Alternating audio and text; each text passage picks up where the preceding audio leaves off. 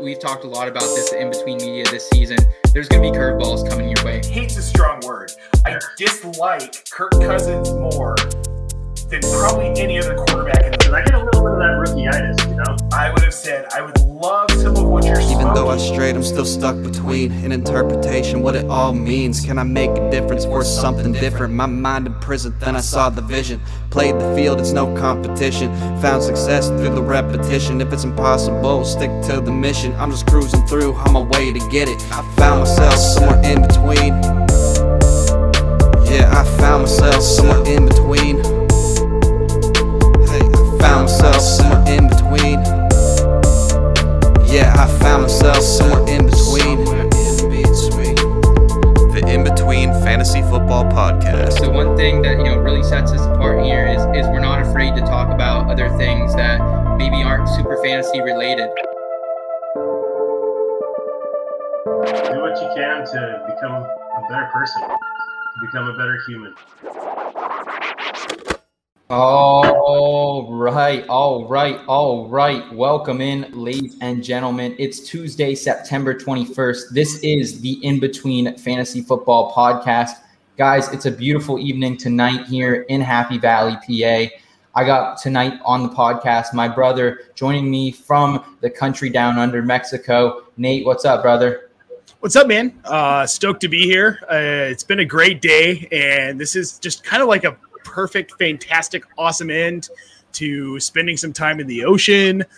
Went into the city today and experienced Mexico as it should be with the people who live here. Beautiful country. Stoked to be here. Scott, my friend, how are you? I'm great. It's good to be back with you guys. I feel like it's been, I think it has been about a month since I've been on the pod. So very excited to be here tonight. Beautiful day up here in Seattle today. Nice and sunny. Our underrated September weather continues. And yeah, man, this taking away my fantasy, success or failure, this has been a really exciting and frenzied start to this season. There's been a bunch of really good games, back and forth games from an entertainment value. There's been some huge fantasy outputs. It's been a lot of fun, and I'm super excited to chop it up with you guys again and start breaking some of it down. Yeah, absolutely, guys. We got a packed show today for you. We're going to get into some temperature check the pulse of the NFL, the fantasy football landscape. We're going to do some in the scope, give you some waiver wire targets a week early, some guys that you're not going to be spending fab on hopefully tonight, but early in the morning you can grab these guys before your league mates wake up or later in the day as well. And we're also going to get into some sure thing sleepers of the week, some guys who we think should be played this week a little bit under the radar. It is a loaded show. We're going to be taking your questions as well. If you have any fantasy football lifestyle-related questions moving forward in the show, please drop them in the chat. We'd love to help you guys any way we can. Before we get into everything today, I did just want to take a second. Some stuff has happened here in between media and just kind of in the industry in general within the last week. And it really gave me some time to sit back and kind of reflect on the journey that has been in between media. And not just how far we've come in just the year and a half that we've been an established company, but also how much I love it. And, I think I can speak for Nate and Scott and our audio editor behind the scenes, Kyle, and everyone at In Between Media, how much we love what we do and how much it means to us. When I first started writing Start Sitting Seth and started a podcast, I was 19. I was 19 years old. I was a very lost time in my life. And this has given me so much purpose, so much fulfillment. But at the end of the day, it also helped me find myself. And Nate, I know you can relate to that, man. Like the year and a half I've worked with you, you've completely changed as a person, but I feel like for all the right reasons. Yeah, it's I never envisioned myself doing this. And I wrote about that kind of today in my column that dropped. I started as someone who loved working in culinary arts. And if you would have told me approaching 40, I would be a writer, I would have told you were crazy. But there's an amount of clarity and happiness and self-reflection that it gives me every day when I'm doing all of this that isn't about football. It's about who I am as a person.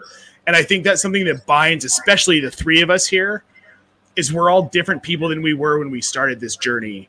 And it's very important to us. And our work is very important to us. It's sacred. It's a sacred thing that we hold very dear to our hearts. That is not something to be taken from us, not something to be copied from us. It's something that we pour out from our souls. It's not a gimmick. It's not a ploy. It's not a reach for followers or for likes. I could get one like on my column, and that's fine because I wrote it for me. And I think Scott, I think Seth, I think you could both agree. I'm not the person I was, like you said, Seth. I'm a different person because of this journey. And football is a huge part of it, but also a huge part of it is friendships and getting to write about our life. Yeah, I mean, I echo everything Nate just said. I mean, I'll never forget when I first kind of knocked on the door. I'm coming up on a year in November when I sent out the original tweet, made that little intro video on YouTube. And I mean, it's been such a great ride, and I never would have pictured being part of this fantastic team. I mean, I met Nate back when I thought his handle was Janet Jackson. And Nate was one of the first people to welcome me in, and Seth right after that, I got that DM from Seth one Sunday just watching football, like, hey, do you want to talk? And the rest is history. And I mean, it's true. Like, I know some of my columns. I mean, I know how it goes. Like, I tend to be a little long-winded with the kind of life portion of my columns, especially early on. And I'm assuming there were plenty of people that just said, nah, and that's fine. That's fine. Not everybody's in the mood to read a bunch of real talk, and that's fine. But it's not going to stop me from doing it. You know what I mean? Like, that's something that's changed. It's something I was working on before I got here, but just kind of being open and honest and just kind of having it all out there for everybody and not really caring. It's been great for me personally.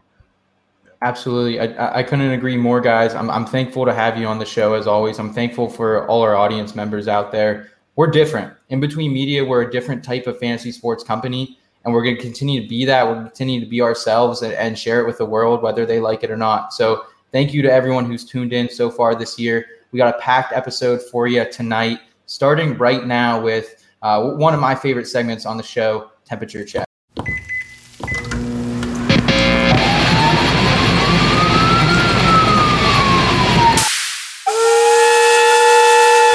Temperature check. That's really spicy. Holy shit.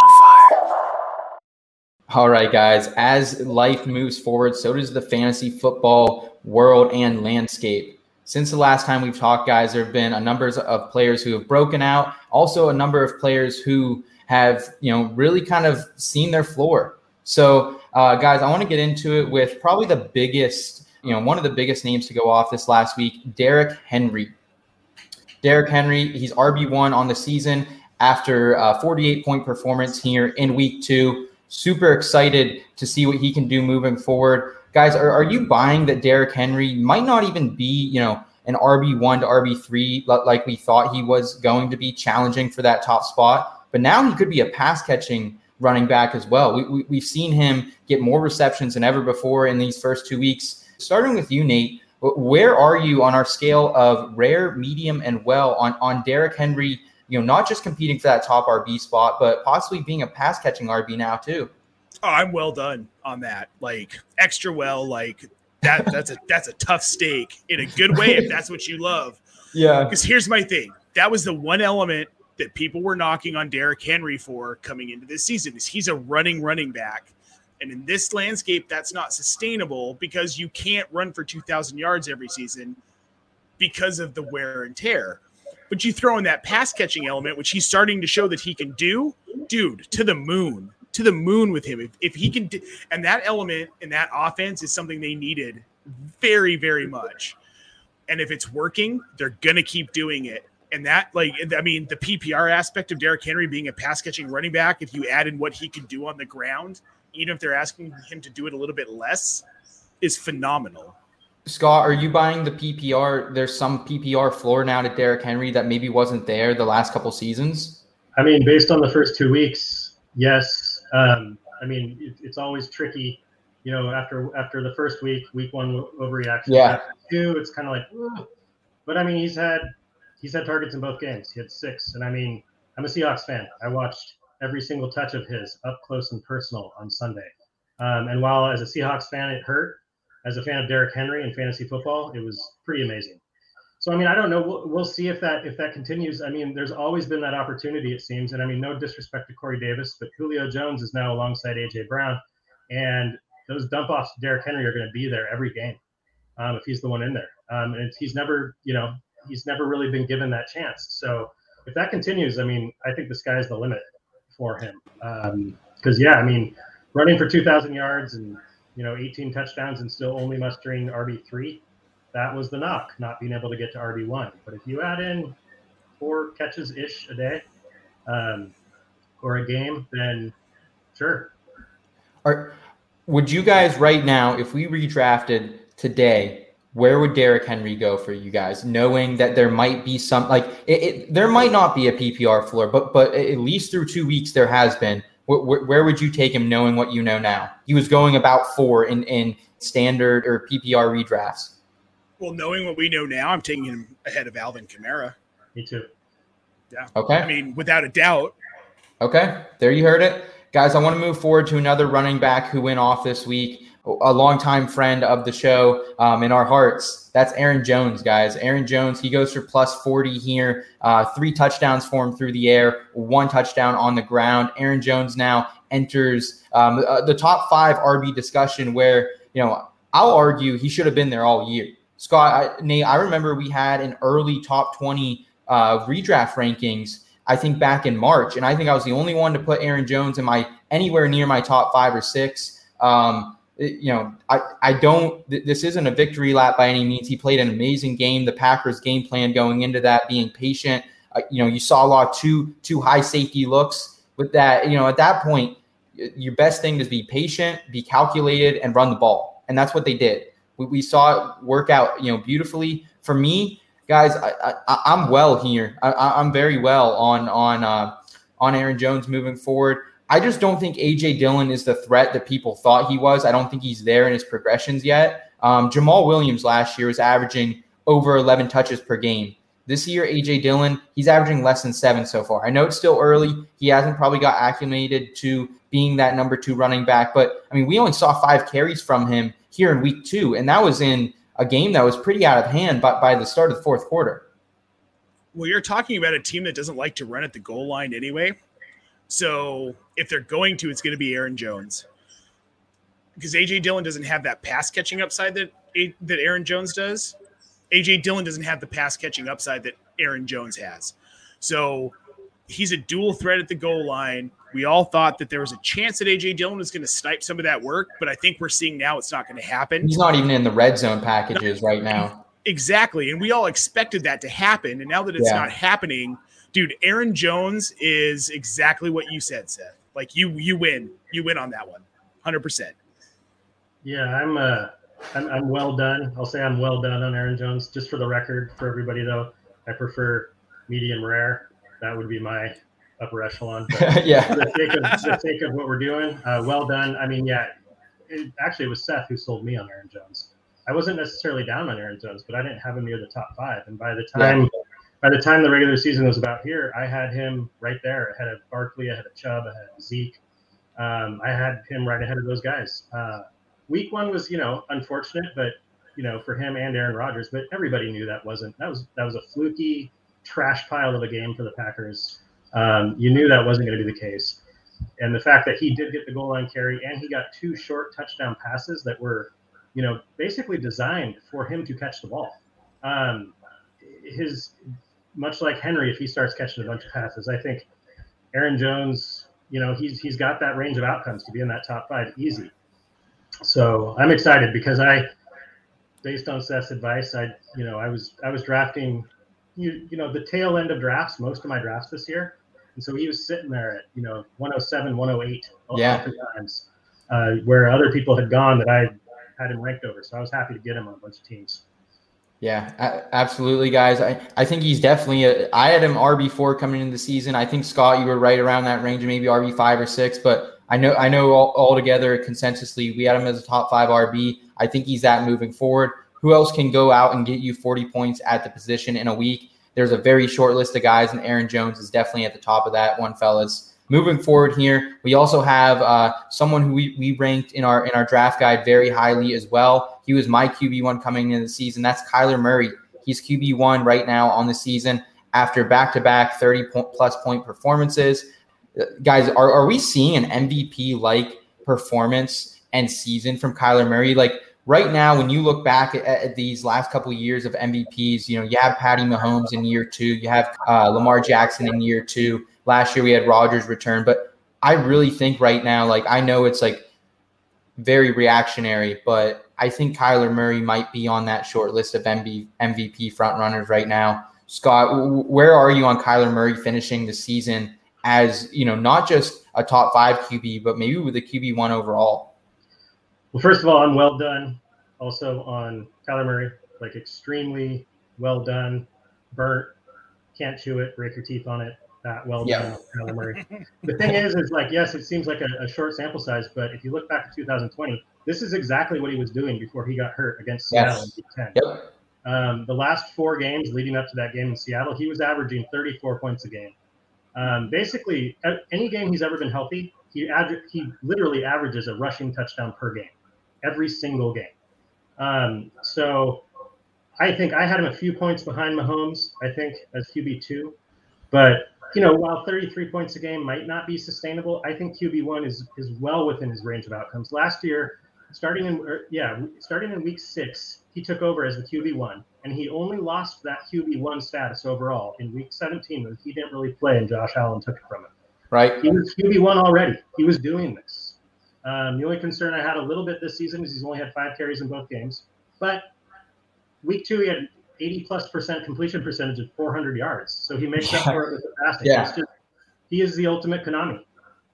And he's improving as a passer. I think that's the biggest thing too, is like the improvement from, like we've seen it every year, him get better and better as a passer. And, that comes with less running the ball at times. So I'm okay with trading that off. He definitely has the best weapons he's ever had with D-Hop down there. Christian Kirk looks like he's still Christian Kirk and, flashy at times. They bring in the veteran A.J. Green to be on the outside, and Rondale Moore playing that slot has been dangerous too. So, I mean, and not to mention my guy Chase Edmonds, your guy too, Scott. I know you loved some Edmonds as well. So just a talented group down there in Arizona.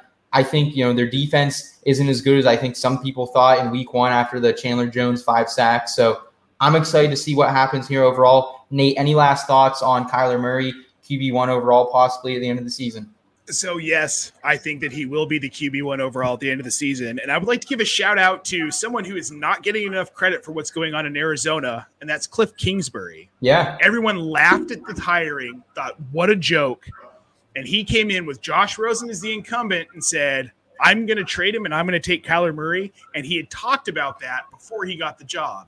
If I were to get hired in Arizona, Kyler Murray is my number 1 pick. He had a plan. And he knew it wasn't going to happen overnight. But he's doing everything he can in that offense to build it around Kyler Murray's skill set. They basically baited this kid who already had an MLB contract to play shortstop for the Oakland A's to come to the NFL when he said he wasn't going to play. There's something that Kingsbury said to him that convinced him to go into the draft. He didn't make that decision lightly, and Kingsbury is making good on that. He's a good coach who is scheming for Kyler Murray, and he's been smart about who he brings in around him, and he's built an offense and is going to make Murray very successful in this league. And Arizona is going to be a team we're going to be talking about in the upper echelon in the next 2 to 3 years, with Kyler Murray being the quarterback 1 in the NFL. I love it, guys. QB is definitely one of those positions that, it's kind of tough to draft sometimes because you are in a lot of leagues only playing one of them versus the RB and wide receiver position where you get 2 and then possibly a flex. Guys, we do have a question coming in I do want to get to before we move forward. Would you trade Brandon Cooks and Melvin Gordon for Allen Robinson? All right. Justin Fields right now, he might be the starter heading into week 3. We don't know the severity, how long Andy Dalton will be out. We know he did miss major injury, so he will be back at some point. Matt Nagy came out and said that Dalton will be the starter when he is healthy. So keep that in mind. Guys, can we bring that up one more time? I think it's Brandon Cooks and Melvin Gordon for Allen Robinson. Scott, where are you at on this? Personally, yes, I would make that trade. And no disrespect to Brandon Cooks. I know he is one of the most underrated, disrespected receivers in the league. All he does is put up 1,000-yard seasons. Melvin Gordon showed he's still got it, but I do think Williams will kind of eventually take over at least the majority of that backfield. And Allen Robinson is a to me right now is a buy low candidate. Yes. Yep. He's really not had much going on. He did get the touchdown, but I think it's hard to tell. Fields looked super rusty in that game. I mean, he had multiple false starts on himself in shotgun. So he's got some rookie rust on him. But if he takes over, I mean, Allen Robinson's ceiling is just always so high with the targets he can command, with his red zone presence. He's one of those receivers we're always talking about. Oh, if he just had a good quarterback. Well, I mean, depending on how long Fields takes, he will have a good quarterback. So this to me is a good buy low, and I would make the deal for Robinson. Yeah, Scott, I agree with you here for multiple reasons. But one of them is that I think that Fields figures it out by halftime next week. And wins that job, Nate? Oh, yes, I think so. I don't think we see Andy Dalton again this year. I think that it gets to a point where Nagy, you can't bring Andy Dalton in if Justin Fields is cooking, and he's going to be cooking, and that benefits Allen Robinson, Darnell Mooney, and David Montgomery as well.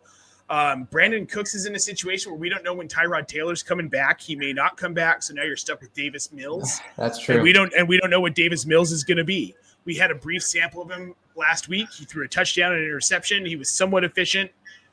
But is that sustainable for Mills? We don't know. That's a big question mark. And Melvin Gordon and Javonte Williams last week split carries. Yeah. Dead down the middle. Yes. Yep. But Javonte Williams doubled yards per carry over Melvin Gordon in that game. So, yeah, I'm taking Robinson all day in that trade. Yes, definitely do it. Smash. I will always be looking for the 2-for-1. Free up that bench spot. I love it. I love it. Yep. True. Yep. Yeah, guys, I'm probably in agreeal here. I definitely love Brandon Cooks. We had him as a top 20 play coming into the season. Definitely was a huge value in our draft guide if you guys check that out at all. But, yeah, I think right now Allen Robinson is the safer play, even if Andy Dalton does come back and play. And Nate, I'm going to trust you that you know what you're talking about with rookie quarterbacks, considering that you called the Mac Jones things for months. So yeah, I'm definitely on Allen Robinson here. Safe floor. I know we haven't seen a lot out of him so far this season, but just wait till he gets going. We are, baby. All right, moving forward here, guys. I want to talk about some tight ends. Looks like a little bit of a surprise so far at the top of the tight end leaderboard heading into week 3. Guys, we do have one of my favorite players, TJ Hawkinson. He was my all-in pick this year at tight end 3. Above him, we have Travis Kelce at the top, but coming in at number 2, none other than 32-year-old Rob Gronkowski, man. 4 touchdowns through 2 games, has looked unstoppable at times. He was on the Peyton and Eli show last night on Monday Night Football. If anyone caught that was a great interview. Guys, who are you taking here as someone who could maybe disrupt this big tight end 3 that we have going on between Waller, Kittle, and Travis Kelce? You're taking Gronk and those TDs and the connection with TB12 down there, or are you taking Hawkinson and the emergence in Detroit? So I'm less prone to take Hawkinson at this point because we've seen Quintez Cephas kind of emerge a little bit in that offense. And we've seen DeAndre Swift and Jamal Williams become efficient pass catchers. So that kind of lessens the volume I think we're going to see Hawkinson get, which that volume made sense before the season started because there was a big question about Jared Goff and what Williams and what Cephas and what Swift were going to be and like what that offense could be. But Rob Gronkowski is Tom Brady's boy. They've been winning Super Bowls together for a decade. And if Gronkowski is viable and Gronkowski is healthy, dude, he's a safety blanket for the oldest quarterback in the NFL, who also happens to be probably the best quarterback. Yeah, that's what I was about to say. Don't discount him.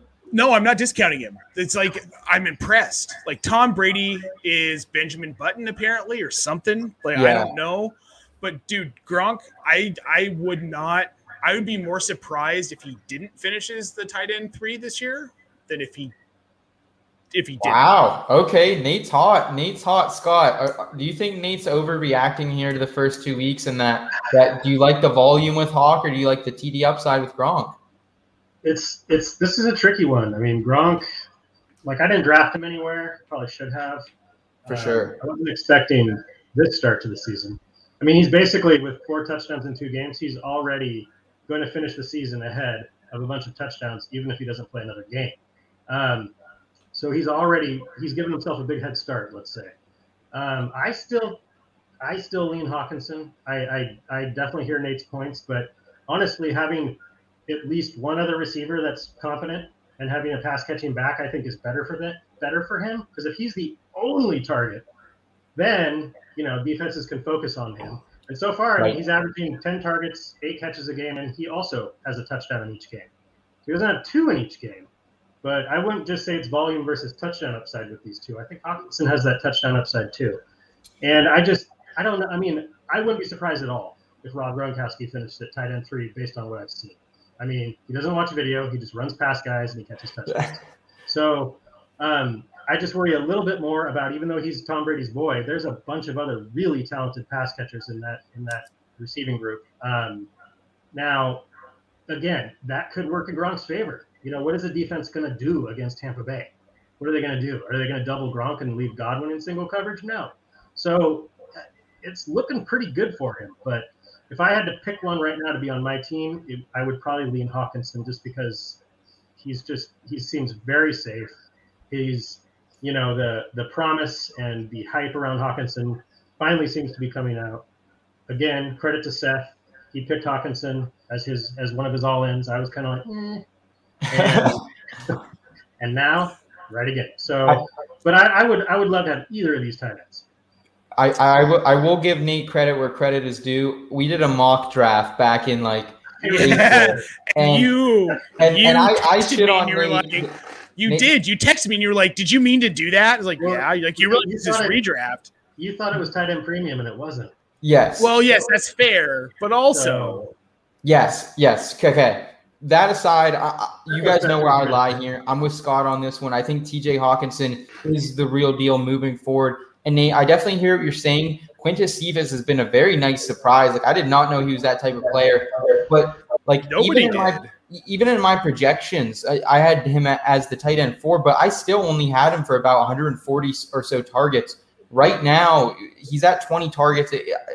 That's a crazy thing to extrapolate 2 games to 17. But if you did, that's 170 targets. It's not going to be that. I mean, we're probably looking maybe you're closer to 150, but 140 where I had him projected might be his floor. So I think right now, yes, Cephas is there, but he has 13 targets, so he's down a little bit. I do expect his target share to grow as he continues to emerge here.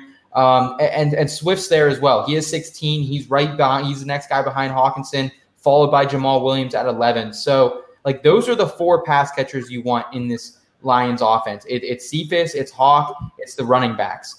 We haven't seen really what we thought we would see out of Amon-Ra St. Brown. At least I didn't see what I thought. Tyrell Williams has been really quiet as well. So we'll see what happens with those guys moving forward. I'm on Hawkinson as well, but I think, like you said, Scott, either one of these guys would be delightful to have at tight end. So just be happy you're there.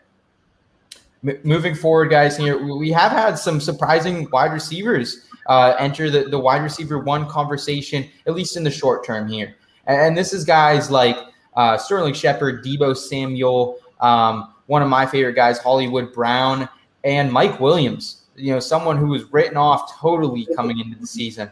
Guys, out of these guys, Hollywood, Mike Williams, Deebo, Sterling Shepard, who are you taking as someone who actually has a potential to finish as a wide receiver 1? Because realistically, you normally, guys who start hot at the wide receiver position can often fall off pretty quickly at this versatile position. So if there's any one of these guys that you're buying, who is it? Scott, go ahead. So if I had to pick one of these, and this is surprising for me to say, because I think I was one of the people that was just kind of, okay, I'm over it. It's Mike Williams. And the reason being, 1 is he has the best quarterback of this group. 2, at least passing quarterback in my opinion. 2 is that, his knock has always been, he's kind of a big play guy, not a lot of volume. He teased us in 2018 with 10 touchdowns. Then he teased us in 2019 with 1,000 yards. But he's battled injuries, and he just never really put it together. Coming out of college, he was very hyped, very talented receiver. But something seems to have changed, because now he's averaging 11 targets and 7.5 catches a game.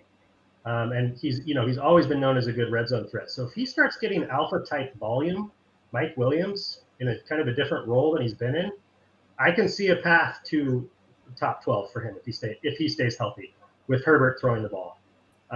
It feels weird to say that. Like gut check when I first say Mike Williams, I don't think of him that way. Yeah. But if Keenan Allen's there obviously, but if this trend continues with that kind of volume, if he's being targeted like that and kind of veering more towards almost a possession receiver, with that big play upside and red zone presence, he could. So I like Mike Williams, Scott, and I like what you're saying, but here my only issue, there's two issues. I agree with what you said that Justin Herbert's the better quarterback. However, Keenan Allen and Austin Eckler, and their slow starts are slow starts. Yeah, those dudes are going to get theirs, and Mike Williams will be left in the dust because Keenan Allen and Austin Eckler are the 1 and 2 targets in that offense once they get going. You could be right, because I love Mike Williams, and I'm not saying that I don't like him and I don't love his talent. I think for me it's probably Deebo Samuel, and simply because. So first of all, they don't have any running backs left, so they can't run the ball. Everybody's hurt. That's crazy. Yeah, there's got to be a curse. Can we just talk about I don't want to it's so bad. Like what is out there on that turf, man? That just these RBs, man. Sorry, Nate. Sorry. No, I hear you. It's crazy though. Every year. It's every year. It's every year. So they have no running game. Like realistically, they can't. It's not that they can't run the ball; it's that they literally cannot run the ball because they have no one to run the ball. Everyone's hurt. They've tried Cannon. Like I said, they have no one to run the ball, so they're going to be throwing the ball a lot, which Jimmy G can do. I mean, not with great efficiency, but if he's airing the ball out 40 to 45 times a game, he's going to hit some targets eventually. And those targets are going to be George Kittle and Deebo Samuel because Shanahan doesn't trust Brandon Ayuk, and they really don't have anything else outside of that. I think Deebo Samuel is a guy that, while his numbers aren't going to be phenomenal, there's going to be so much volume coming his way that he's a guy that you want to roster because he's going to get a ton of targets. He's going to get a ton of looks in the red zone. They like to use him in the running game. They like to use him on those bubble screens. I just think he's a guy who gets more volume, more reliable volume down the stretch, in my opinion. That you definitely, I think, win in volume with Deebo there, Nate. I will say I'm not going with Sterling Shepard out of these three, but I do want to give a shout out to Sterling Shepard. He's played great. The new number looks awesome on him. Daniel Jones has played pretty good so far this season, all things considering, with his pass catching options being down. I think Sterling Shepard's the wide receiver to have in the New York Giants offense moving forward. It's not Kenny Golladay despite the contract. But that aside, to me, it's Hollywood Brown, guys. I really think Hollywood Brown has taken that step forward. I mean, he's been dominant. He's been getting off the line of scrimmage quicker. He's been getting cleaner routes. He's been getting more separation in his routes. It's been really fun to see. And I think the biggest thing for me is his target share has been just astronomical compared to what it was. We're used to seeing, I had Mark Andrews projected as the target leader in Baltimore. That might have been a fallacy on my end. It looks like Hollywood Brown. I mean, we still have Rashad Bateman coming back, so that's going to really impact things. And I don't know how that shakes things out. But I think the passing game for Baltimore is just going to get better. We saw Lamar Jackson finally slay the dragon of the Chiefs this last week. I think that's huge for Lamar Jackson fantasy managers even moving forward. Just gives him more confidence in himself, more confidence in his team. So I mean, I think Hollywood Brown right now, I'm not selling him high. If anything, I think I want to ride him. If I have Lamar, maybe I'm trying to complete that stack too because it looks like some volume's coming Hollywood Brown's way. Guys, I will say real quick, Seth, if it's okay. With Mike Williams, I will give you Eckler. He's had a slow start, but Keenan Allen has 21 catches for 208 yards in the first 2 games. He just doesn't have any touchdowns. True. And so Mike Williams Fair is enough. doing that volume. So honestly, Deebo's my favorite receiver from this group. I love me some Deebo, but I'm not discounting Mike Williams' volume like I would have in years past. Guys, we do have a listener question from Drew. Drew's asking he can start 2 of these guys, Mike Williams, Cortland Sutton, and Adam Thielen, and of course Deontay Johnson. Who should he start here? And I'm going to say right now, we're going to take Deontay Johnson off the board. We don't know what the status is of Deontay quite yet. Mike Tomlin hasn't said too much. So it's basically between Mike Williams, Courtland Sutton, Adam Thielen here. Guys, my advice would be to play Courtland Sutton. He's playing the Jets. The Jets secondary is still atrocious. And Adam Thielen is always just a threat to score a touchdown. I don't know how you can sit him on your bench. Mike Williams, he's getting the Chiefs this week. Not a terrible matchup as we saw Hollywood Brown pick him apart a little bit. But I think that's more of a game I'm trying to stay away from the secondary option for the Chargers. Scott, what say you on this question? I think I'm in agreement with you. I feel like this is a little bit of a trap on Drew's part since I just talked up Mike Williams. Just kidding, Drew. But Courtland Sutton's my number one here. I've always, I don't have receipts saying I was, but ever since he came out, I've been a big fan, and I've just wanted to see him at full strength.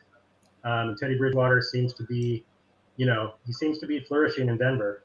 So I would take Courtland Sutton here over any of the other three. And, I was pretty down on Adam Thielen, but he's been proving me wrong. He just finds that end zone. He is just so adept at finding that end zone. So in this case, I'm taking Courtland Sutton and Adam Thielen. Nate, are you in agreement here as well? Oh, 100%. Courtland Sutton's going to be Courtland Sutton. The only concerns I had about him coming into this season was how quickly he would get comfortable off of that ACL tear. And he showed last week that he is very comfortable. And Adam Thielen is a red zone target for Kirk Cousins. I might despise Kirk Cousins. I've actually started to come around a little bit on Kirk Cousins. But Adam Thielen is his dude. I'm starting Sutton. I'm starting Thielen this week for sure. Okay, guys, there we go. Thank you for the question, Drew. We appreciate that very much. If anyone else has any questions throughout the show, please feel free to drop them in the chat. We'll try to get to them as quickly as we can. Got a question here from the IBT bot. Is Denver a playoff team? All right. Dude, Bridgewater has looked really good. Yeah, surprisingly good. And with that defense, I'm just saying, I'm the IBT bot, and I think they might be a playoff team. Yeah, the Giants and the Jaguars can really make someone look good too, though. That's fair. Come on, don't burst my bubble. But no, they could be a playoff team. They look better than my Steelers at times. So, well, they're going to have to get past the red hot Raiders. Yeah, it's a tough division. It's a tough division out there in the NFC West. So let's be honest, guys. They were 4-0 heading into this past Sunday. They're still looking pretty good heading into this next Sunday as well. Moving forward here, guys, I did want to talk a little bit about some injury situations going around the NFL right now. As our guy Drew actually asked a question about Deontay Johnson, we don't know the status of Deontay Johnson confirmed. Mike Tomlin said he's looking better, but not to get that confused with looking good. So we don't know the status, but we can't say I don't think Deontay Johnson's going to play this week. If I had to put money on it right now, would you guys rather be playing Juju Smith-Schuster right now? He's our wide receiver 38 on the season, or would you rather play Michael Pittman, who seemed to have his first breakout this last week? 8 receptions for over 120 yards in week 2. Nate, I'm going to start with you. I know Michael Pittman's your guy, but Juju Smith-Schuster also has a huge opportunity moving forward to be kind of a PPR god in that Steelers offense. So the only thing for me is Chase Claypool with Juju. I think that there's a chance. So Paris Campbell's out again, predictably hurt. So I think Michael Pittman is the main target in that offense. Regardless of who's quarterback, even with Nyheim Hines, even with Jack Doyle, who's seen a little bit of an increased target share. He's resurrected a little bit for sure. I still think that Michael Pittman is the guy here. Between the two, I'm starting Pittman over Juju. Scott, are you moving forward here with Pittman, even though it could be Jacob Eason under center, as Carson Wentz does have not just one, but 2 sprained ankles? Man, talk about can't catch a break with the Niners. Dude, Carson Wentz, like, I hate to throw out that label injury prone. I'm really not a fan of it. But, I mean, Scott, is there anything else you can say here about Carson Wentz? And if so, who are you taking, Pittman or Juju? Because the opportunity looks like it's there for everyone. I mean, yeah, the injury, double sprained ankles. I had a double take when I saw that news. It just, the dude can't catch a break. And same with Deontay Johnson. What an awful time to get injured on the very last play on a meaningless play. So I really hope he comes back. I hope he comes back quick. But I'm even with Jacob Eason, I'm taking Pittman over Juju. I mean, if I have Juju and like I'm kind of in a bind and I have to start him, which I am on one deep team, I feel a little bit better because I assume he'll get a few more targets with Deontay out. But I'd be really stoked about Claypool. But Pittman, there was some he had an off game week 1, just like a lot of people did. I'm sure he got dropped in a few leagues, but he showed his potential in week 2. He can be a target hog in that offense. And so, I'm taking him. It's not really that close for me between him and Juju. So even with Eason at quarterback, I mean Eason, I'm a little bit biased. He was a UW Husky, but he can throw. So I'm taking Pittman. Oh. Yeah, Eason bit my buffs a few times. Yeah. Guys, I think I will be the lone dissenter here. I think I do like Juju moving forward in PPR leagues. Maybe in standard leagues or half-point PPR, maybe Pittman could sway me a little bit. But I do think Ben's going to get back on track. I do think the Steelers are going to get back on track. And whether they like it or not, I know we didn't like the Randy Fitchner offense last year, the checking it down right after the snap and not really taking any deep shots. It looks like we might have to go back to that because this offensive line, boys, it is atrocious in Pittsburgh. I mean, we knew it was going to be bad, but I had my fingers crossed that we might hit on some of these, lesser known guys, but I don't know if that's going to be the case moving forward. The O-line issues, I think, point in the favor of Juju catching some of those dink and dunks. I don't think it's going to be world-beating numbers from Juju, but I think his floor is going to be really high moving forward. But I do think Pittman probably has a higher ceiling like you guys have been arguing. But before we round out temperature check here, guys, I do want to take the pulse of some RBs who have really kind of dropped the ball here, dropped the bag, if you would, in the first couple weeks of the NFL season. And I want to start with Clyde Edwards-Helaire. Obviously had that horrific fumble here on Monday Night Football or Sunday Night Football, excuse me. So that was tough to see. Clyde's a guy who just has not really gotten off to a good start. RB47 already here after the 2 inaugural weeks of the season. Guys, are you worried about Clyde Edwards-Helaire? We also have other guys like Antonio Gibson on this list. He's been seeing a lot of volume in the rushing game, but it looks like J.D. McKissic, especially with Taylor Heineke there, will be the pass-catching back. So, a little bit of the ceiling goes out of the way for Antonio Gibson. And what about James Robinson? This was a guy Nate's been hot on all offseason with ETN there. ETN was gone. We vaulted him up to, 4th-round pick status. He's kind of like crap the bed. Nate, you were on Twitter a couple days ago comparing Adam Gase to, Urban Meyer in his first year of coaching. And, I sent you back a be patient gift. And I mean, you're frustrated. I can tell. Yeah, so Urban Meyer, I would punch him in the face if he was standing in front of me right now because he is wasting my concern is that he's going to ruin Trevor Lawrence like Josh Rosen got ruined. No. Yes. You can't ruin that. Sure you can. Josh Rosen was the 2nd pick in the draft, man. And look where he's now. He's floating around because he got poor coaching. He got dropped into a scheme he wasn't ready for. He got beat up, and he wasn't ready. Trevor Lawrence, while he is an all-world talent, Urban Meyer he's trying to play a college game at the NFL level, and that's not going to work. A smart NFL coach is riding James Robinson because he's a guy who's proven he can run for 1,000 yards, but he refuses to do it. He's splitting carries between James Robinson and Carlos Hyde. He's making stupid decisions in that offense, and I'm really frustrated with what he's doing, and I'm afraid he's going to ruin some guys' careers, including Laviska Shenault. Would you say out of this list of RBs, CEH, Antonio Gibson, and James Robinson, who do you think has the highest chance of finishing as an RB3 or worse? Would you say it's Robinson? No, it's Clyde Edwards-Helaire still because I've been off of him forever. Yeah, he's not someone I've ever drafted. And people coming into the season were like, just wait, it's his 2nd season. He's going to be great. It's like he doesn't fit this offense. Andy Reid isn't going to use him. His skill set doesn't match what Andy Reid has historically done with guys like DeMarco Murray, LaShawn McCoy. He's not the same type of back.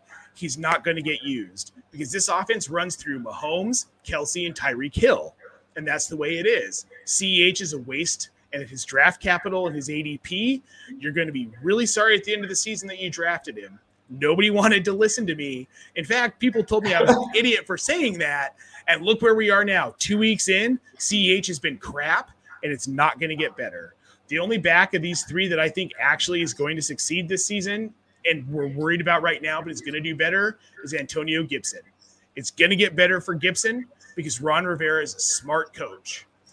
CEH he's just never going to be anything, and James Robinson's talent is getting wasted. Oh, wow. All right. Wow. That was passionate. That was passionate. Scott, do you want to simmer Nate down a little bit? I guess. I mean, that was some running backs that touched nerve. Yes. So I'm going to start with Antonio Gibson because my view, I don't even think he really belongs on any kind of panic list at this point. 20 carries for 90 yards in week 1. He only had 20 carries twice last year. And then this past week, McKissick was just happened to be in there for a short touchdown run. If I think Antonio, he had 69 yards rushing. So if he gets that touchdown, I don't think, maybe it's not the RB1 some people are hoping for, but if he gets that touchdown, I don't think we're talking about him. So I'm not super worried about Antonio Gibson as of yet. When I saw that 20 for 90, sure, no scores, so that's not a huge game-winning fantasy day. But I mean, I'll take a 20 for 90 from my running back as their off day, any day of the week. So I'm not worried about Antonio Gibson. I am worried about the other 2 running backs. I'm not quite as worried. I guess with CEH, I kind of am. I also have never drafted CEH. This year, there was no way I was drafting him where he was going. I was taking Montgomery and Chris Carson in that range instead of CEH. And really, last year, it started off pretty well for him. It looked pretty good for him. Weeks 1 through 6 last year, he was averaging about 18 carries a game, about 85 yards. And then something happened in week 7, and that shot down to 10 carries, 40 yards a game. And that's about where he started this season, 10, 12 carries, 40 yards a game. And this year he's not being targeted. I think he has three catches in the 2 games. Darrell Williams came in and got the goal line touchdown. I just think his upside and ceiling is gone. I'm not dropping him, but he's not a high-end RB2 auto start as he was drafted. With James Robinson, I feel for the kid. I'm not necessarily as dire with Urban Meyer. I think part of this is also it's a young team with a rookie quarterback, and even though we tell ourselves all off season, well, it's going to start off slow. It's a rookie. It starts off slow, and we're like, oh my God, drop everybody. So, so I'm giving it a little bit of time. I'm not dropping. There's no way I'm dropping Laviska Shenault yet. I know it's been disappointing. I know a lot of people are just like, aha, where are you at, Laviska Truthers? It's like, oh, I'm right here, and I'm going to be patient because Trevor's a rookie quarterback, and right here. But I'm gonna, if I'm gonna afford Laviska Shenault the same patience, like see if Trevor Lawrence can kind of figure things out, I'm gonna afford James Robinson a little patience as well. His carries increased. I don't know enough about Urban Meyer and how he runs things to really know if, oh my God, he's doing it college style. It needs to be NFL. So I can't really speak to that, but I'm going to give it a little bit of time before I just have a fire sale on Jacksonville players. Yeah, and I think at the end of the day right now, if we're playing redraft fantasy football, guys, we can't really sell. You can't sell CEH right now. You can't sell James Robinson. They're at their low. You have to wait for them to have a big game and then maybe try to get out if you still want to. I think they're still yes, I'm panicked with Clyde, but I think he's still was I overranked on Clyde? Absolutely. I think I had him around RB14. Definitely too high on him. But I still think he's still getting 13.5 rushes per game right now. So he's still, there's still a floor. There's still a floor. It's not a great one as we saw the other night after the fumble. But, there should be a floor moving forward. I am a little worried that Antonio Gibson's ceiling isn't what I thought it was. I had him projected out as a RB1. James Robinson, as a mid RB2, maybe that was too high as well. So definitely we're refocusing our look on these players. But from a fantasy football advice angle, stay packed, guys. Like Scott said, we have to be patient. Wait for a big game, and if they do go off, then you can try to sell if you want to. Guys, I do want to address a question we had from the chat as well. Christopher Mest, future brother-in-law Christopher Mest there. Should I drop Jared Cook or Jonnu Smith for Rondale Moore? He only has 5 flex spots. It's a bid waiver, and he has Antonio Brown and Laviska Shenault for his flex. That's Jared Cook or Jonnu Smith. Chris, I'm assuming that those are your only 2 tight ends, and whether they are or not, I'm going to say definitely drop Jared Cook for Rondale Moore. Jonnu definitely has a decent floor and a high enough ceiling that I'm keeping Jonnu around, but Jared Cook I don't think really should be on a roster. Like the touchdowns are there maybe, but Rondale Moore's got a lot of upside. Jared Cook's touchdown dependent. Jonnu Smith is going to get volume all season. Yeah, so I agree. Jonnu started off slow. In my ideal world, he would have lit the world on fire starting with week 1. But I think, it's the same thing. Mac Jones, he's a rookie. He's still developing as well. So I think Jonnu he's got a much higher floor. Jared Cook, yeah, he's a bye week fill-in for me. A potential touchdown play. But either way, you go get yourself some Rondale Moore right now. Absolutely. Guys, I do want to address a couple more quick questions, and we are going to move forward to our last couple segments here in the show. I got a trade offer here from Brendan Dye, Kittle and Jamar Chase for Waller. I would probably hold on to that. Waller's, I definitely would rather have Waller than Kittle right now, but Jamar Chase is too valuable for a throw-in, in my opinion, to make that difference up. I have nothing to add. What you said was perfect. Yeah, Kittle is underwhelmed, but he'll be better. He'll be better. Waller just showed that he can also have an off game. And Jamar Chase, I think he's going to prove a lot of people wrong this year. Yep. I think he already has. Yep. Guys, one more question. I think it's a quick one. At least it is for me. Should I drop Will Fuller for Rondale Moore? Should we say it all at once? On the count of 3? Okay. 1, 2, 3. Yes. No. What? I want to see Will Fuller play, man. But there's no guarantee that here's the thing. Brian Flores said he's not sure if Will Fuller will be back this season with personal issues. My concern is that Will Fuller doesn't come back this season versus Rondale Moore, who we know is going to play this season. Man, I thought you guys were going to be on the same page. I don't know, man. Yes. It's not a slam dunk for me. Will Fuller he was back at the facility participating today. So that's what I'm saying. Yeah, I don't know. Agreed. If he doesn't come back, it's obvious. But I think even if he does, though, Will Fuller. I'm just saying it's not a slam dunk. He was a wide receiver one when healthy. He was a wide receiver one when healthy last season. So. I mean, when has he been healthy outside of using PEDs? Okay. When has Will Fuller played a full season healthy? Okay, Rendon, to give you some actual like actionable advice here, if you need a play this next week, for sure. If you need someone to put in that flex box, for sure. If you're solid at your flex right now, I personally want to see what Will Fuller can do. I still want to add Rondale Moore though, so hopefully you have some other worse players that you can, drop for him. But I think both these players are intriguing. I think, they're both in that same realm moving forward here. Suck to not see Will Fuller out there. I hope whatever he's going through, he can work past that and get back on the field. I mean, regardless of his health and anything else, the dude's a talent. So wishing the best for him. One more question here, guys. 2 QB league from Drizzy Jake. He has Josh Allen already, Devontae, I'm guessing Adams, Terry McLaurin as wide receiver 1 and 2. In a trade, he receives Diggs, Damian Harris. Thank you, Baker Mayfield, Tony Pollard, Corey Davis for Terry and Russell Wilson and Javonte. Holy cow. Okay.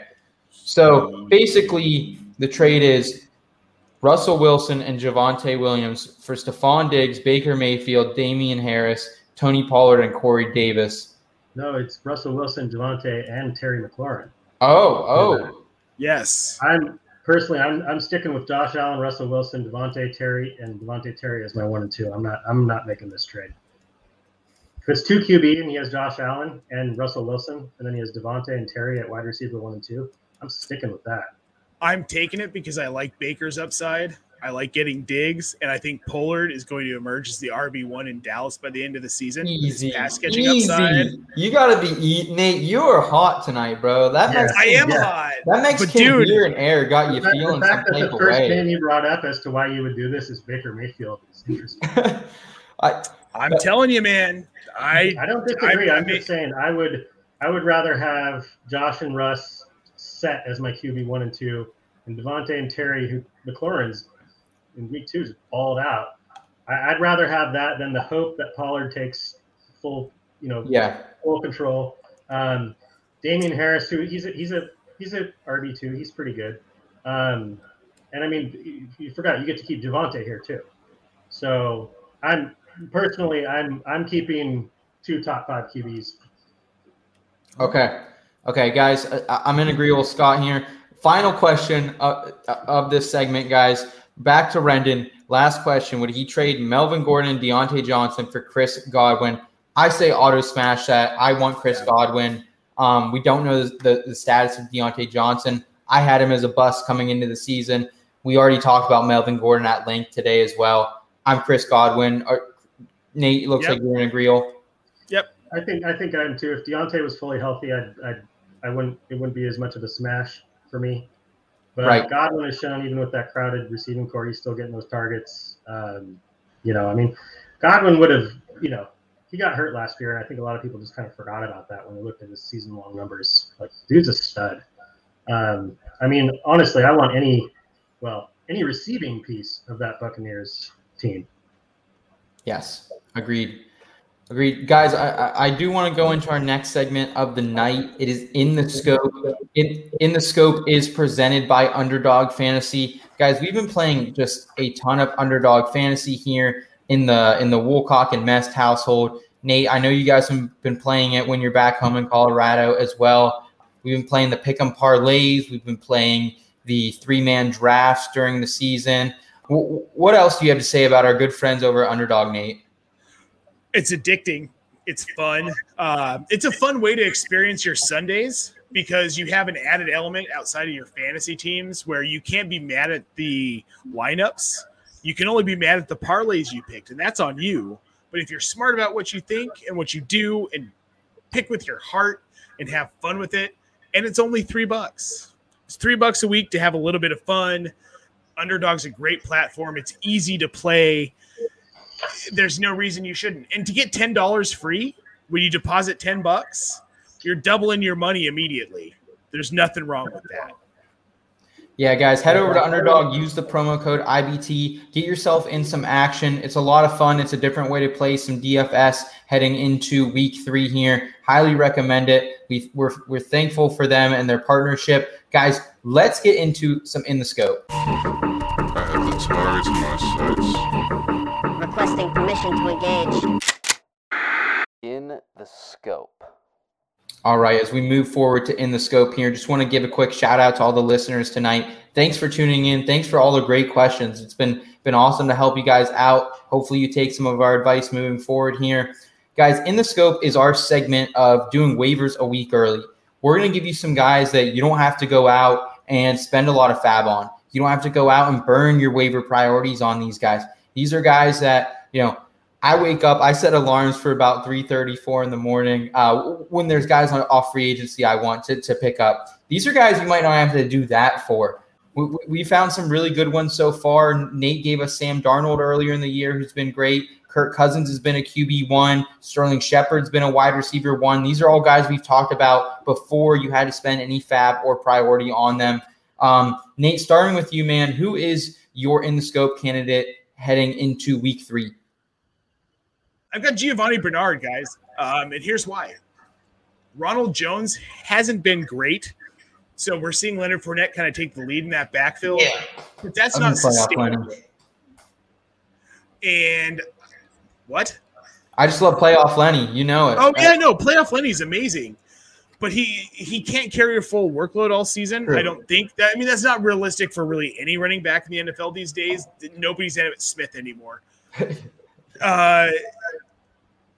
He's going to take some of that workload. Plus, he's shown his prowess in the passing game. He's not going to be a guy you're going to want to get and fire up against the Rams next week. But then they've got New England, Miami, Philly, and Chicago coming up. And there's no way he doesn't factor into that passing game. And there's no way he doesn't start to take some carries in relief of Leonard Fournette. Ronald Jones pissed Bruce Arians off. I think it's going to be a few weeks before we see him get another chance. Giovanni Bernard is a guy that I want at almost no cost on my roster. Yep, zero cost. Scott, what do you got for us? So I got a guy, he's a little bit more owned, I think, than Giovanni Bernard, 36% in ESPN leagues, and that's Elijah Moore. Depending on the depth of your league, he may already be rostered, but again, 36% ESPN. So he had an atrocious start to his career. Much hyped rookie. A lot of people thought he's going to be one of the better rookie receivers. Negative fantasy points in game 1. A little bit better in game 2, but game 2 was Zach Wilson getting the vintage rookie quarterback Bill Belichick treatment, throwing 4 picks, 2 of which on his first 2 passes. That's just what Belichick does to rookie quarterbacks every time, except Deshaun Watson. So I think, people are probably potentially in redraft getting ready to drop him, and they go into Mile High Stadium this week to play the Denver Broncos defense. So not a lot of good things on the horizon, at least the short term, for the Jets and Elijah Moore. However, in week 4, they come back home and play Tennessee. And Tennessee so far has been an auto shootout, everybody they've played. So I could see Elijah Moore breaking out, or at least having the type of day in week 4 where it's like, oh, wait, I got to get him now. If you've got a spot, get him now. You could potentially even wait because, like I said, he's probably not going to have a very good game against Denver. But, if you make one of those 2-for-1 trades we were talking about and you have that empty spot, this is the type of player I'm rolling the dice on, trying to get him early. If we're talking defenses, just real quick, DSTs, Chicago Bears, if they're there, I think they play who do they play? I think the Lions in week 4. So if you have DSTs in your league, never be afraid to pick a DST the week before who has a good matchup the next week. Again, it's only if you have the bench space.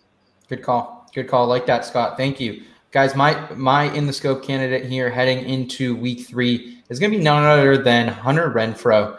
Not a big name guy, not someone a lot of people have talked about. I liked him coming into the season a little bit as a wide receiver 4 dark horse. I still think that's where he is. I think he's going to be a wide receiver 4, maybe a wide receiver 3, maybe low end squeak into that. But right now he's averaging 5.5 receptions per game. I don't think he's going to average quite that with the emergence of Henry Ruggs and Bryan Edwards. But even if we take that to like 4.5, 5 receptions per game, Hunter Renfrow could finish this season with 80 to 90 receptions, and in PPR leagues that's going to be pretty big. Like we're talking about Cole Beasley light.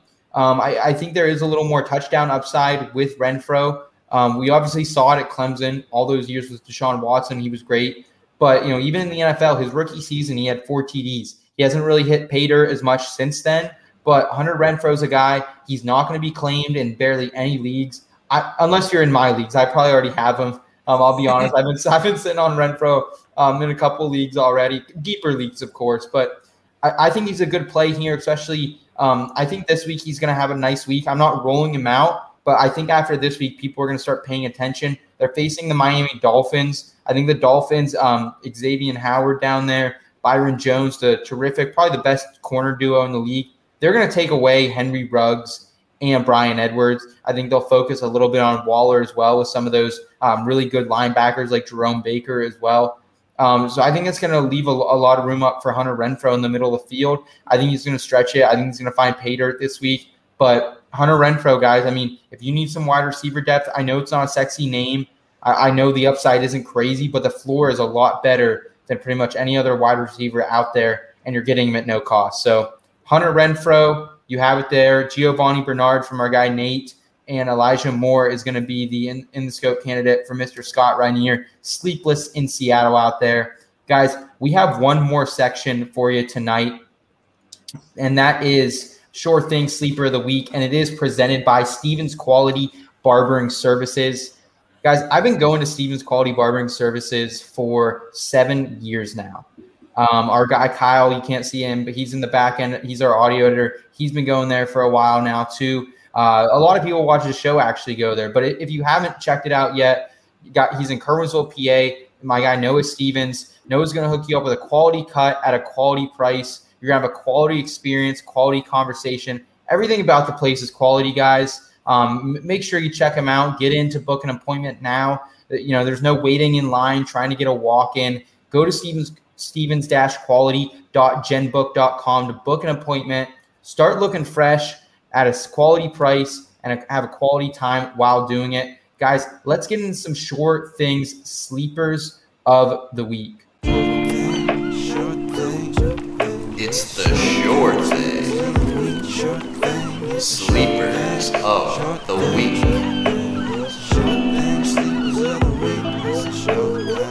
Wow, man, that makes me want to go back to the beach, honestly. Nate, I know you're down there right now. You're living the shore life, so why don't you kick us off, brother?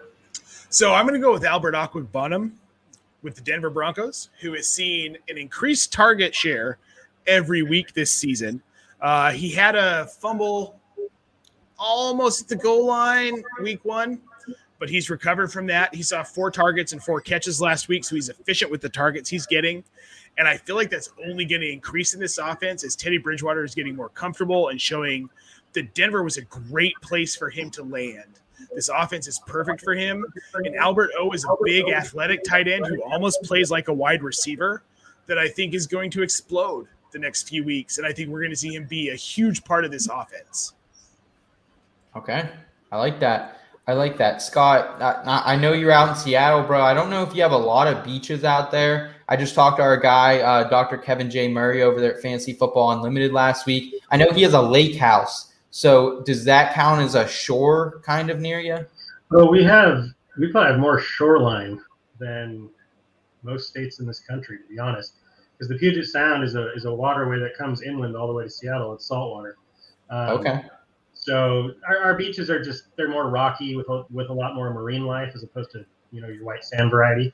But yeah, it's beautiful in and of itself. But no, we have plenty of shoreline up here. So I do like that call by Nate. I felt very sneaky picking him up on a squad last week when I freed up a roster spot. I was just like, I've heard Nate talk about this guy who I can't pronounce his last name. I'm going to pick him up. So my short thing sleeper of the week is somebody that's enough already. Just get him on your team, and that's James White. And I'm talking PPR. Not really that valuable in standard. In PPR, James White has shown time and time again he sleepwalks into 10 PPR points. You can kind of just start there.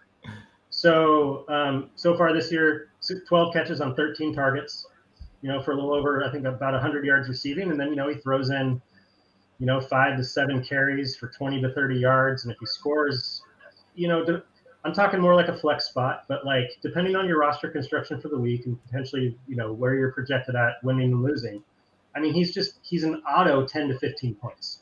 So in PPR, so he's 66% owned in ESPN. I think that's too low. And he's got a rookie quarterback. He's a safety blanket for a rookie quarterback. Low risk, shorter throws that New England's been known for. So I think he's a guy. I think he's just like I said. It's just a sure 10 to 15 points per week. That's beautiful, Scott. Love it. Love it, man. Thank you for that, Scott. Guys, I want to round us out here with Tim Patrick. He's going to be my sure thing sleeper of the week heading into week 3. Haven't had too much success. Last week I picked Cole Beasley. He fell short of the mark there in week 2, but I'm confident in Tim Patrick heading here to the New York Jets. Nate, I'm staying with your Denver Broncos. Teddy Bridgewater has looked sharp. It looks like he is the perfect quarterback for that system. I know we gave him a lot of flack for not drafting Justin Fields, but so far so good. Patrick Surtain seems like he's the real deal on the defensive side. But as far as our guy Tim Patrick here, just an unsung hero. We talked about him a little bit last week on the show. He was great down the stretch when Cortland Sutton got hurt. So why can't he be great now that Jerry Jeudy's hurt? And, there's this debate kind of in the fantasy football community. Is it going to be KJ Hamler? Is it going to be Tim Patrick? we saw some diss on fantasy football Twitter a couple weeks ago saying that Tim Patrick belongs nowhere near your roster. So I think he heard that. He stepped back up this last week. Four more targets for him, another TD for him as well. Guys, I mean, what more can you ask of Tim Patrick? I mean, when he's out there, he runs routes. He's not going to be out there for 100% of the snaps, but right now he is the opposite guy outside of Courtland Sutton. Now that Courtland Sutton is, getting towards full strength again, I think he's going to see more double coverages. I think it's going to open things up for Tim Patrick, especially here against the Jets, guys. I mean, no matter how much the Jets try to improve things, they need to improve the cornerback situation there. It has been, I mean, they got Lamar Jackson and not the Lamar Jackson you want, and just a bunch of young rookie second-year players. And they're not high draft capital guys. They're second round, third round, fifth round guys at some point. I think Tim Patrick is going to get his again this week here for the Denver Broncos. I think he should be in your lineup. Couldn't agree more as a Bronco fan. I agree. I mean, the other name that gets kicked around with Tim Patrick is obviously KJ Hamler, who does have a much higher draft capital in the second round last year. Much better athletic profile, all the analytics point to KJ Hamler. But I mean, we're talking redraft and we're talking we're talking right now. So KJ Hamler is more of a dynasty guy in my opinion. He hasn't really done anything yet. He had one catch for 5 yards last week after with Judy out. So if I'm looking redraft and I'm looking for some receiver depth, I like Tim Patrick at this point. Yeah, he might be getting the start here in Scott Fishbowl for me this week, guys. We'll see how Tim Patrick and our Sure Thing sleepers of the week play out. One more final question on the night. Fantasy football stats, guys. He's looking to acquire Nick Chubb here. He can pair someone with Thielen, it looks like. I love that he said Chubb and Boner in the same sentence. So, yeah. I love this guy. So this is a quote. I'm quoting this guy. Looking to acquire Chubb. Who should I pair with Thielen? The guy has a boner for Thielen, in parentheses. Mitchell, I'm guessing Elijah Mitchell, Tyson Williams, Kenyon Drake, Tony Pollard, or Trey Sermon. This one's a slam dunk for me. It's Trey Sermon. He, has seen one carry this year, fumbled on it, may have gotten hurt on it as well. It's Trey Sermon. The rest of these guys have decent upside other than him. Yeah, I would agree. Go ahead, Nate. No, go ahead, Scott. Go ahead. I was just going to say, I agree. If I'm the one offering, that's what I'm going to try. No one is trading Nick Chubb for Trey Sermon and Adam Thielen right now. Nope. The guy has a Chubb for Thielen. Oh, though. I forgot about the boner. That's true. Well, no, the Thielen part's fine to me. The Sermon part, Scott, which I think is what you're getting at. I think Thielen, and honestly, I just don't know other than the fondness for Thielen. Kind of more hypothetically, I don't think Thielen in any of these guys is going to get Chubb. At least I wouldn't. I wouldn't be accepting Thielen in one of these running backs for Nick Chubb personally. But if the guy really likes Thielen, first of all, if the guy really likes Thielen and you're trying to get a good value, that's what you do. Know your league mates. Know what they like. Yes. Know what they dislike. Try and make a trade that he's going to like because he likes Thielen. Fantasy football's fun. He's got a player he likes.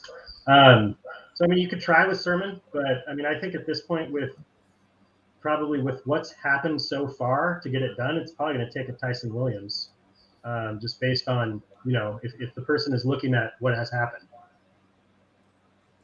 The only running back here I'm willing to part with to get Nick Chubb, if I'm dumping Adam Thielen as well, is probably Kenyon Drake, because I think I'd be happy to get rid of Trey Sermon or Elijah Mitchell. That's not going to get the job done. You're between Tyson, Kenyon Drake, and Tony Pollard. I really like Tyson Williams. I think his upside is huge. I think the same thing with Tony Pollard, as I said earlier, as you know. Kenyon Drake's the guy I'm going to try and package here to see if I can get the deal done. I would definitely, for myself, it's probably Sermon's the first one I'm looking to get rid of. And then for me, it's Pollard, Nate. I'm a little lower on Pollard. I think Kenyon Drake just has a higher PPR floor. Love Tyson Williams, what he's been able to do down there. Elijah Mitchell, if I have to do Elijah Mitchell to get that deal done, I'm doing it. But definitely start with Trey Sermon. I love the question though. I love the context in the question as well. Guys, any final thoughts for our listeners here as we head into week 3? Life related, fantasy related. Just kind of want to open up the floor to you as we round out the show here tonight. Just one thing I'd like to say. Theft is theft is theft. That's all. Scott. Let's see. I won't keep it that short, but you know me. No, I would just say, like, we're going to be, we're obviously heading into the fall. We're heading into the weather changing, depending on where you're at, where you are in relation to the equator. But, it's going to get darker earlier, and, seasonal depression and just that kind of thing is real. And just for me personally, like, luckily I have, fall and it getting dark earlier also means fantasy football in the NFL. Yeah. So it's fine with me. But just pay attention, take care of yourself, reach out to people, and, check on your people as well. It takes no time at all to DM somebody or text them, hey, how you doing? And it can make a big difference. You never know what somebody's going through. So I preach that kind of stuff a lot, but I'm going to keep doing it. So just, and just take care of yourself. Yeah. Thank you. I appreciate that, Scott. I appreciate both your guys' insight as always. My final thoughts here tonight is, we're going to go through things in life, guys. Work's going to be tough at times. We're going to have outside circumstances that are going to be tough. But, just taking time for yourself, reflecting a little bit can really change your perception. And when you have that time to, whether it's your weekends, whether it's your weeknights, whatever it is, like, make sure you're making the most out of it. I know there's always podcasts to listen to. We're very thankful you guys are tuning into ours tonight. There's columns to read. Nate just released his earlier today. Fantasy football is a game that from day to day it changes, but so does life. So don't forget to live it. Let's continue to do that. The fall is a wonderful time. Like Scott says, seasons are changing soon. Let's make the most out of today. Let's make the most out of the life we're living. And that's what we're going to continue to do here at In Between Media all season long. So if you guys enjoyed the show, please hit that subscribe button. Send us a follow on Twitter. If you ever need anything, feel free to reach out to our DMs, fantasy football advice, life advice. We're going to be here for you guys. Nate, Scott, thank you so much for your guys' time tonight. It's been a pleasure as always. Yep. Don't forget to check us out on TikTok, Instagram, and Facebook as well. Absolutely. Guys, thank you so much for tuning in. We will be back next Tuesday night.